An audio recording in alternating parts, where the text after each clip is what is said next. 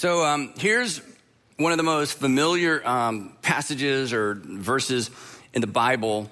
And it's something that I feel like everybody can pretty much agree on or get on board with. Even if you're not a person of faith or even if you're a person of a different faith. This was written in like the 7th century BC. So this is like way before Jesus, way before the Bible. This is the prophet Micah. And he makes this statement that's just generally true. It's hard to get around this. Here's what he wrote. You've heard this before. Maybe you've heard this before and didn't know it was in the Bible. He writes, he, talking about God, he has shown you, O mortal. That's the new translation. It's more of a Gandalf thing. He has shown you, O man. Think Gandalf a little bit. I don't know. Anyway, he has shown you, O mortal.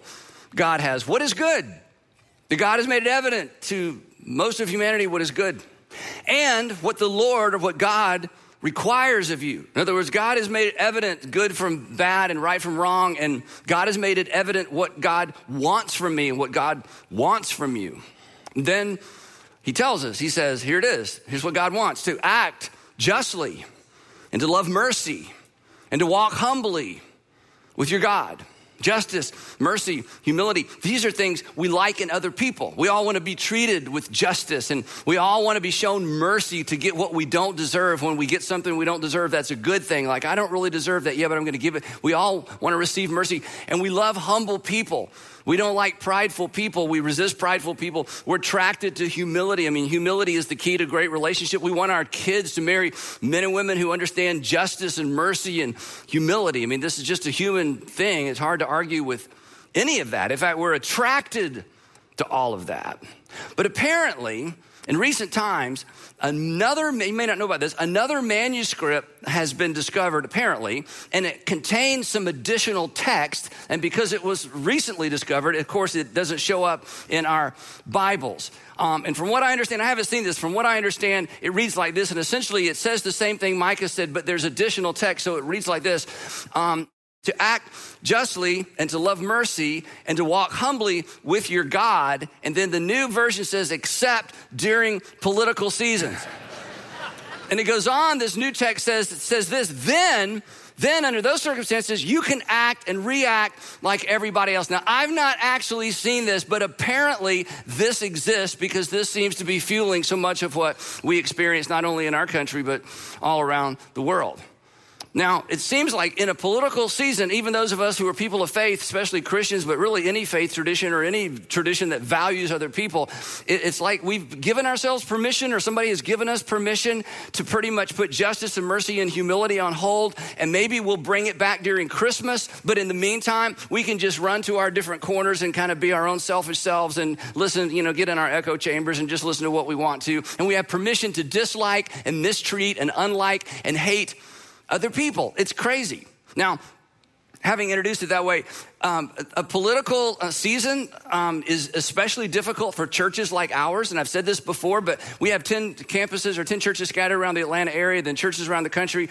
It's especially difficult for churches like ours because, believe it or not, and this may be difficult based on who you see around you in your particular church, but believe it or not, we are very diverse ethnically. We are very diverse racially. We are definitely diverse politically, and we're even diverse theologically.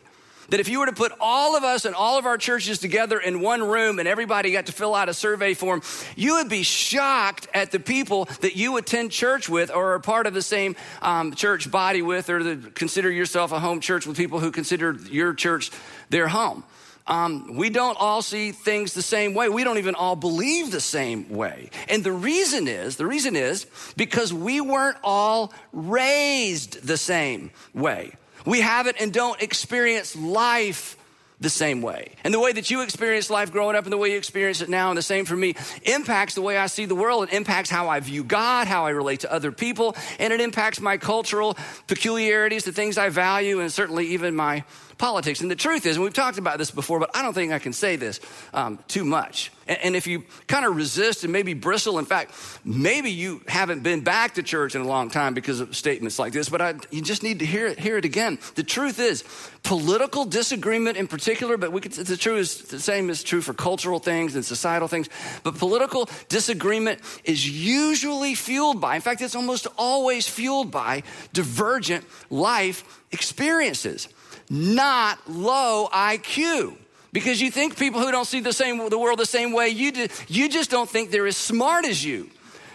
That is incorrect. Neither is it fueled by a lack of character, okay?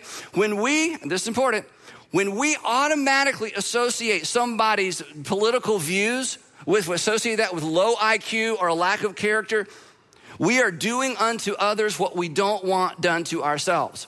We are sizing them up and writing them off. We're sizing them up, even though I've never walked in your shoes, even though I didn't experience life the way you experienced, even though I didn't grow up the way you did. I am absolutely confident I understand you perfectly, and I'm sizing you up, and I'm writing you off. You're just not that smart. You just don't have that much character. When we do that, we expose our own immaturity and our own short-sightedness, and we expose to the world around us just how small we are and how small our world is. Mature people don't go there. Jesus followers definitely don't go there because Jesus didn't go there.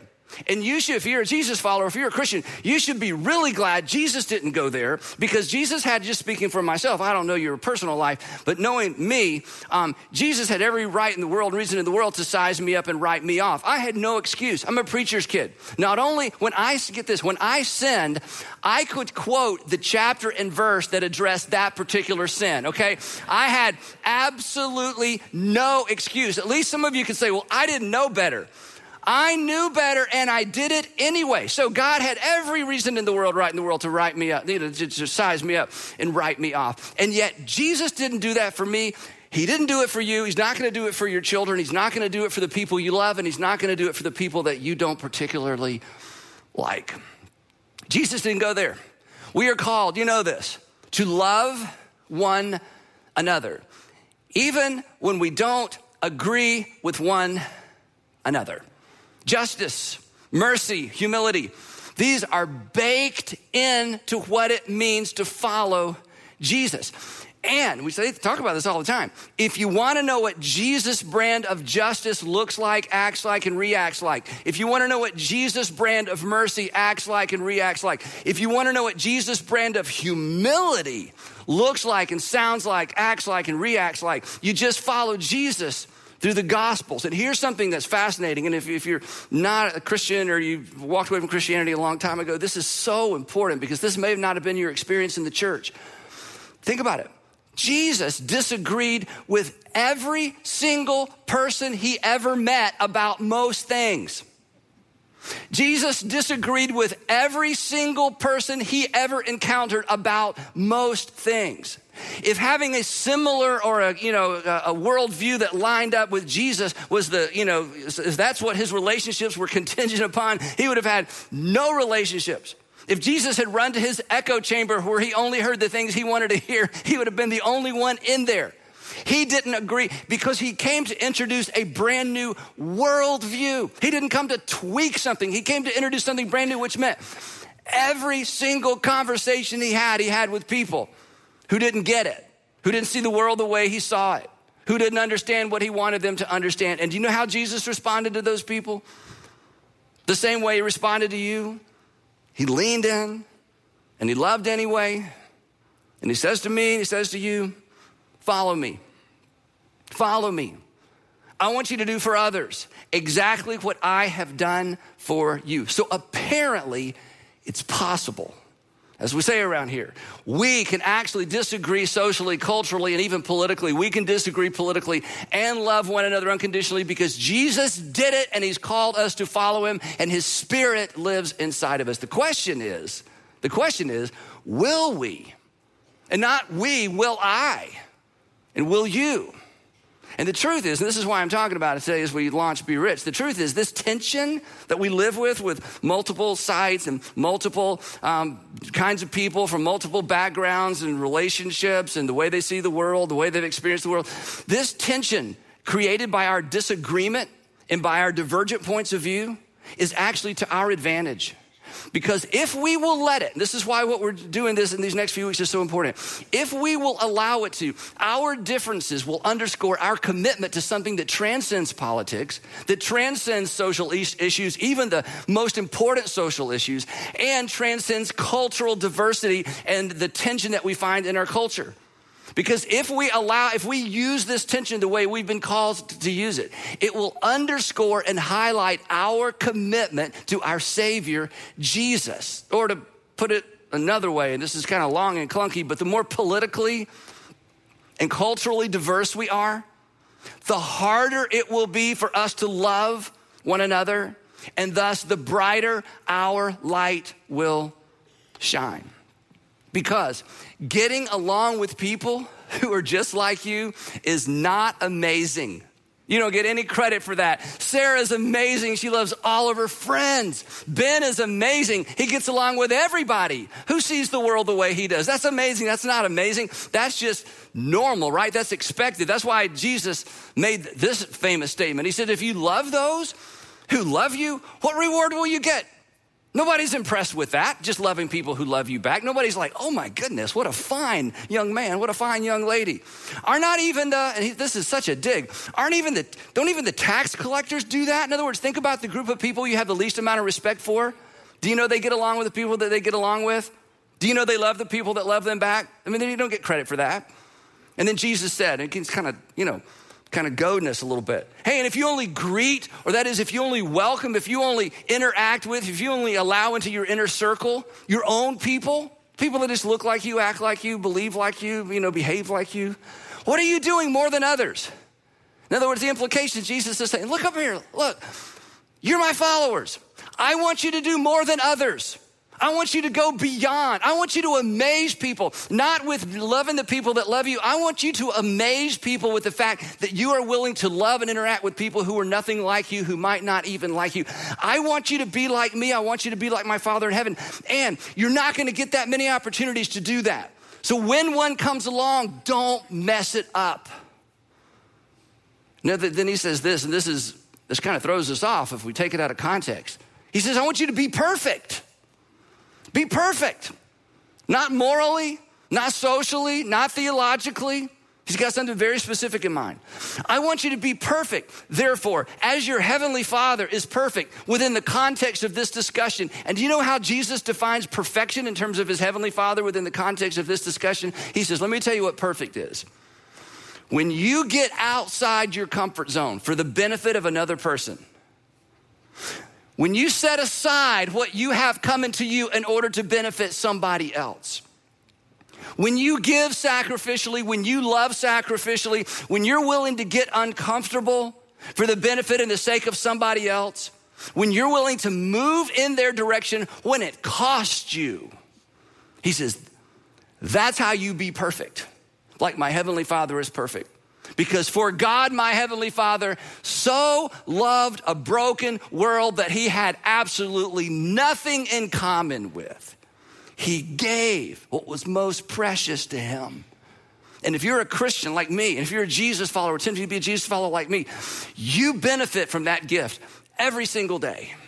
Because every single day you're encouraged to love, forgive, to give, to go beyond, to treat others the way that God through Christ has treated you. Your life is better the way we say it. Following Jesus will make your life better. It will make you better at life. It'll make you a better husband, a better father, wife, mother, friend, employer, employee, student. It'll make everything about your life better. Not easier, just better. And so the call on our life to follow Jesus is to be perfect like our Father in heaven is perfect, which means we lean outside our comfort zone for the benefit of people who aren't necessarily like us. God moved in our direction. Think about that, in spite of our differences. So, worshiping with, as we've done, serving alongside of people who aren't like you, who don't share your view on a variety of things, that's amazing. That's the church. That turned the world upside down once. When we choose to worship with and serve beside those unlike us, who normally may not even like us, what divides us diminishes and what unites us surfaces. So let me press in a little bit harder, okay? And I know this is tough, this is emotional, it's not what you came for, but it has everything to do with what we're about to do in these next few weeks. You may never understand. I mean, you may listen and read, but you may never understand how another Christian could possibly be for what you're against. You may never completely understand how another Christian could be against what you're for. And that makes this messy, and that makes this hard, and that makes this difficult. And while some of you are like me, some of us are tempted to convince one another. I just want to convince one another. If you'll give me a few minutes, I think I convince one another. Let's get together so I can convince you. Oh, you go ahead and try to convince me. I love it, try to convince me, because I'm going to convince you. Some of us feel like we're called to convince one another. Others of us feel like we're called to withdraw from one another. I'm just not comfortable with that. I'm not comfortable with that conversation. I'm not comfortable with that topic. I'm going to withdraw from one another. We don't have the option as Jesus followers to decide we're just about convincing one another or withdrawing from one another, because he covered that. I want you to love one another. I want you to engage with. I want you to listen to. I want you to be patient with. I want you to serve alongside. I want you to carry one another's burdens, even if you don't line up in every single way with the one another whose burdens you are carrying. It's that kind of activity. It's that kind of love. It's that kind of Jesusness that serves as the bridge between our differences, the bridge between our disagreement over solutions. This is important. This is where the church gets divided so quickly, and we're about to address it. Agreement over solutions in terms of society's problems, cultural problems, whatever it might be. Agreement over solutions is not what binds the church together. Solutions to problems in our society, in our city, in our community, in our schools, solutions to problems will always be a source of contention, and that is okay. Because Jesus did not command us to agree with one another. This is the power of the gospel and the power of the church. This is what galvanizes people. This is what changes communities and changes schools and changes the world. He did not call us to agree with one another. He called us to love one another. So it is to our advantage. It is to our advantage that we are so diverse in so many ways. It's our advantage because this is our message. And this is why this year's Be Rich campaign is possibly more important than ever. Now, if you're new, let me explain what Be Rich is. Be Rich is the season of the year, we do this every year, where we come together as a group of individuals and a group or network of churches to do corporately what we've been doing individually, probably what you've been doing individually all year long. To give and to serve and to love in Jesus' name our local communities and some communities in different parts of the world. It's our opportunity to remind the world that everybody matters to God, whether God matters to them or not. And the reason we call it Be Rich is because 2,000 years ago, the Apostle Paul, the ultimate church planner, the person that took the message of Jesus and contextualized it for a Gentile world, he wrote a letter to a young man that he was mentoring or developing named Timothy. And in this letter, he tells Timothy to do something very specific. And in this particular passage from this particular letter, we've lifted out the phrase, be rich. Here's what he said to Timothy. He said, Timothy, command those who are rich in this present world. Now, rich in this present world in the first century meant something very different than rich in this present world does to us. Rich in this present world in the first century meant people who had extra. If you had extra, you were considered rich. You had extra. And most of us, we've got some extra. He says, I want you to command those who are rich in this present world to do good. Why? Because they have extra time and they have extra resources and they can do extra good. To be good and then here's the imperative, and to be rich. I want them to be rich, but I want them to be rich in good deeds. And I want them to be rich with their generosity. And I want them to be rich in their willingness to share with others. So most of us are rich in this present world. We have extra. So we should be generous and we should be more than average willing to share. And what we are about to do together is just that. Now, here's the cool thing. This is hard for me to believe. This is our 16th year to do Be Rich. And over the past 15 years, here's what you've done. We got 2 claps for that. That's great. Yeah, that's good. Yeah, thanks. Yeah, 16 years.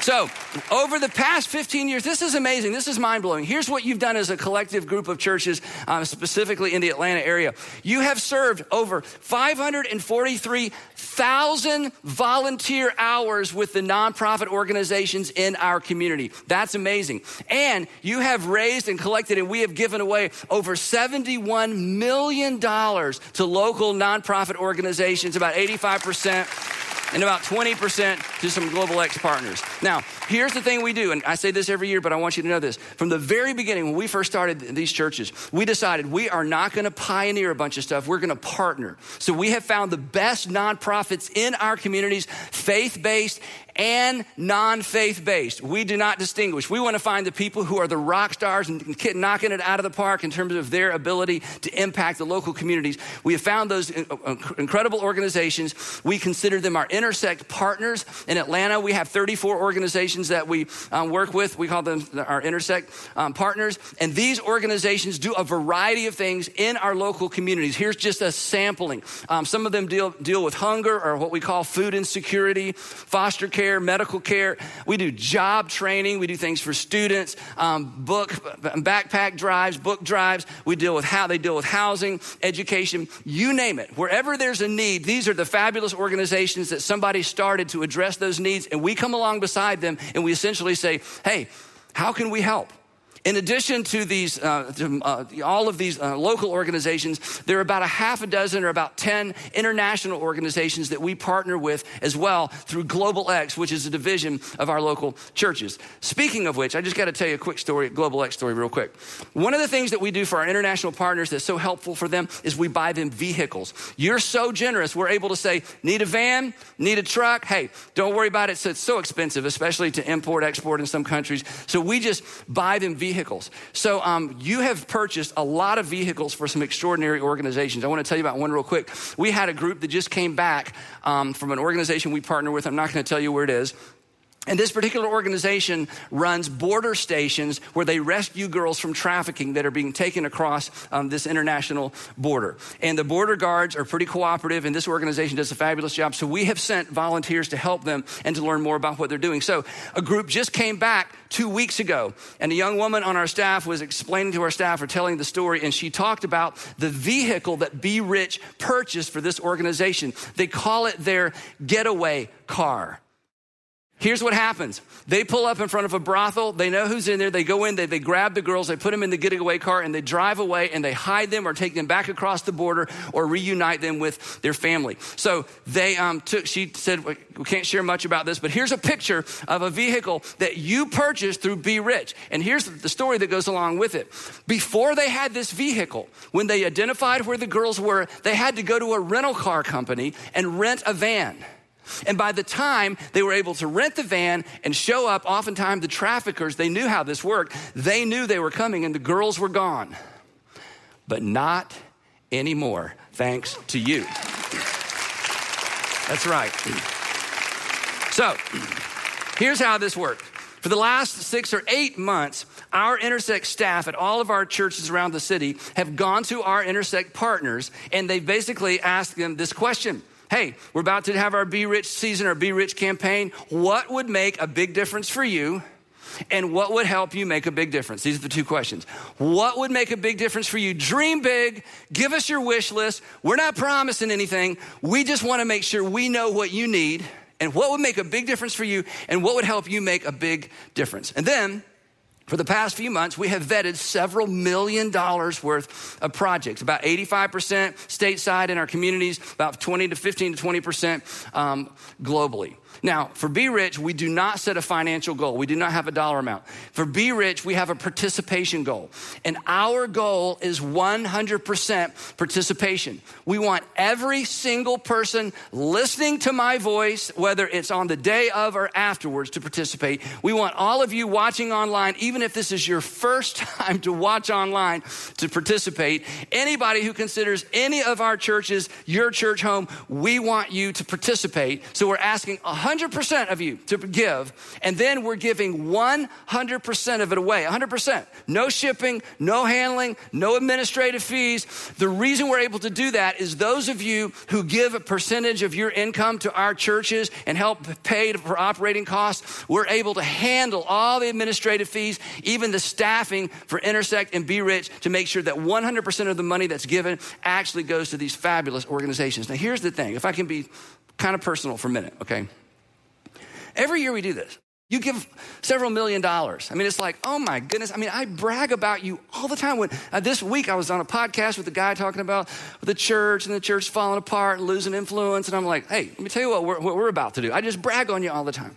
So, you look at the dollar amount and you're like, $71 million. I love my church. But here's the thing, and I did a little research coming in for today. I asked our administrator, I said, just in general, about what percentage of families in our churches participated in Be Rich last year? About 50%. That's not 100% participation. That's 50% participation. That's really good, but we could do a lot better. Imagine, come look up here.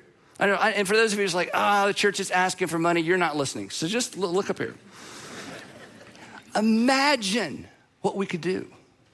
Imagine the footprint, the fingerprints of Jesus in our communities financially, because money talks and needs are met and all over the world. If 100% of us participated at some level in Be Rich this year, because when everybody does a little bit, we're able to do big things. Imagine this, especially in this season in the life of our nation, Democrats and Republicans and independents coming together to do something powerful and good in our nation, in our communities, in Jesus' name. Isn't that the way forward? Isn't that when we say, isn't that when we grow? Isn't that when we realize the reason we have differences isn't low IQ and is not a lack of character? I just didn't know that about you. I didn't know that about them. I had never heard his story. I'd never heard that story. I mean, isn't this the way forward? This isn't just about money. This isn't just about doing good in the community. This is about reflecting God's nature, being perfect on behalf of our Father in heaven because of his perfect gift to each one of us. And here's maybe the best news of all. I haven't even got to the best news. Okay, you ready? In spite of all the inflationary pressure in other sectors of the economy, Be Rich remains untouched. We are still asking every single individual to give a one-time gift of $39.95. That's it, $39.95. And if everybody, and just in our Atlanta area churches, much less those of you who are watching online who consider yourself part of one of our churches, or maybe you watch every week and we're your church even though you're not in the city, if all of you will give $39.95 today, we will raise about just under $2.5 million today, which covers 48 really big projects. But we have vetted almost another $2.5 million worth of projects because every year you oversubscribe. And so many of you are like $39.95, you add a zero. Some of you add 2 zeros, some of you add 3 zeros. But you know what? It's not a money thing. It is a participation thing. I want 100% of us to participate. Get your kids to participate. Allow everybody to participate. This money is going to go to work with, to help the organizations do what they do well. And the thing that one of the reasons that our Be Rich partners love us so much is we do the things that others donors don't want to do. Things like this. We help cover operating costs. Nobody wants to give toward operating costs. Everybody wants to give to feed the children, to provide clothes for families, to provide, operating costs. But we are a nonprofit, so we understand you got to cover operating costs, program expenses, staffing costs. One of the best things that we're able to do is to go in and say, do you need to hire somebody? Gosh, we so need somebody in HR. We so need somebody we want to bring accounting in-house, but we can't afford that staff person. We're able to say, you go look for them. We're going to pay their salary for a year. They're like, so we don't have to do a fundraiser. No, because nobody wants to give for staffing. We are able to help with staffing, capital expenses, expanding buildings, repairing buildings, upgrading air conditioned HVAC systems, technology solutions. This is, as those of you in this world, it is so difficult to find IT people because they're so expensive and and congratulations, you won the lottery. You chose the right, way to spend your professional career. But for nonprofits, this stuff is so expensive. So we're able to come along and help them with technology solutions, transportation, as we mentioned. These projects are game changers for our Intersect partners. And they're life changers. They're life changers for the people they serve. Now, here's the thing. Here's why we're doing this as a church. Jesus was so clear about this. If the church had not lost sight of this, we would be a healthier country, a better culture. The world would be a better place. But it was so easy to lose sight of. Jesus was so clear. Devotion to God isn't best demonstrated in my internal, intangible prayer life and church attendance. Jesus was so clear. Devotion to God is best demonstrated and authenticated through love for other people. Aren't you glad if you're a Christian that God just didn't stop with loving feelings about you? That would have done nothing for your sin or your life. For God so loved the world, he did something. He gave someone. That love for God is best demonstrated and authenticated by our love for other people. That extravagant generosity is the appropriate response to God's extravagant generosity to me and to you and to the world. No strings attached generosity. This was so new in the Roman Empire. No strings attached generosity rocked the Roman Empire. It is what ultimately got the attention of the Roman Empire when the church began to send out and to multiply these people who they were just good for nothing. They were good expecting nothing in return. And I hope our generosity in Jesus' name has the same impact in our communities. And according to Rosalind Merrick, Habitat for Humanity, your generosity these past couple of years has made a huge difference in one of our Atlanta communities. Take a look at this.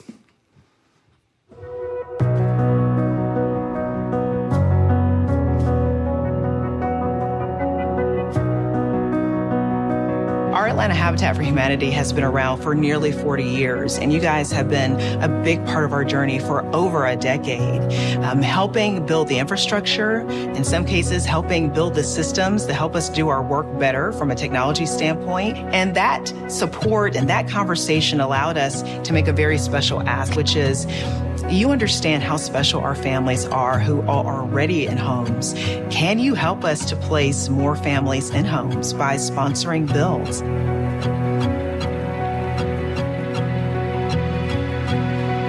My team member, John, and I were on a call. We thought simply just to touch base and hear how things were going with the Be Rich campaign. And as Brian started out, he said, well, you know what? We love what you do for families as you place them in homes and help them achieve that dream. And for the first time ever, we're going to say yes to helping you do that. And we're going to sponsor a home. And I almost couldn't speak because of how overcome we were with gratitude. For a partner to believe in us in the way that you do, to have faith in the work that we're doing and the lives that we're changing, and to say yes is incredibly meaningful.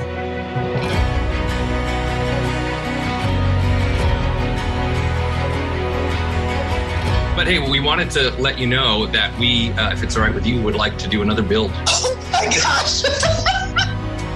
We would love to do all three with you. Wait a minute. What? Brian, wait, what? Three. All three. Oh my God. That's amazing. Like, amazing. To do three is just like mind-blowing. I don't even know if I can wrap my heart around it. It means a lot. To have partners like you all who thoughtfully ask, what is on the wish list and how might we fill that wish, and actually come through and do that side by side with us. It's just, it's really wonderful. So thank you for that. Together with God and with you all and all of your generous givers, and then to get people's feet on the ground out on our builds, just going to be so special. It's just beautiful.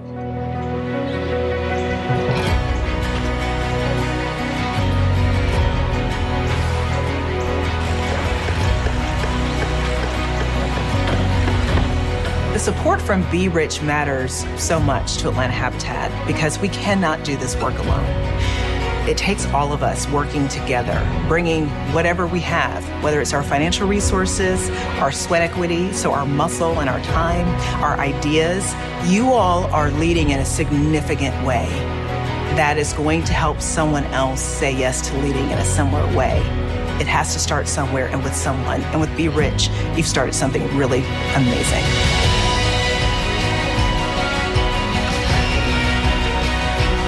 When you see these homes, I hope you see more than just the beautiful structures in front of you. I hope you see places where our families will make new memories together, where they will dream big together about the next endeavor they aspire to achieve. I hope you see the promise of a brighter future. Thank you. Thank you for believing in us. Thank you for saying yes. Thank you for dreaming big with us and believing that the vision that we have is achievable. It means everything.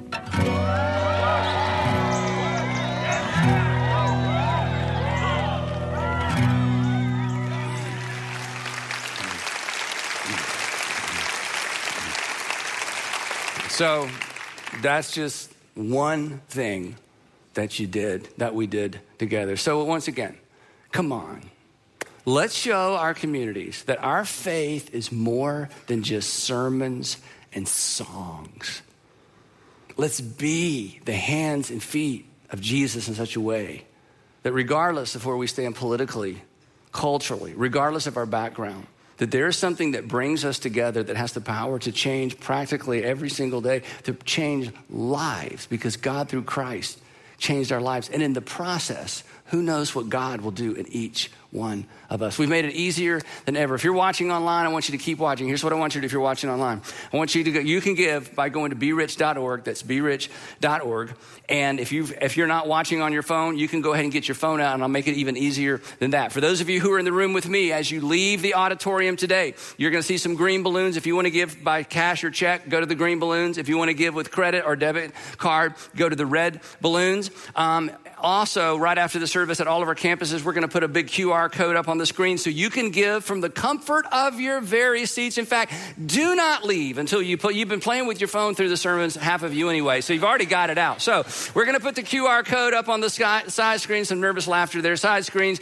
You can give immediately through that. Or again, if you're watching online, you can actually use your phone and use this very same QR code. So here's the deal. As God has demonstrated his love to us, let's demonstrate our love to the world and our communities. Let's be rich. So on your mark, this is the dismissal. On your mark, get set.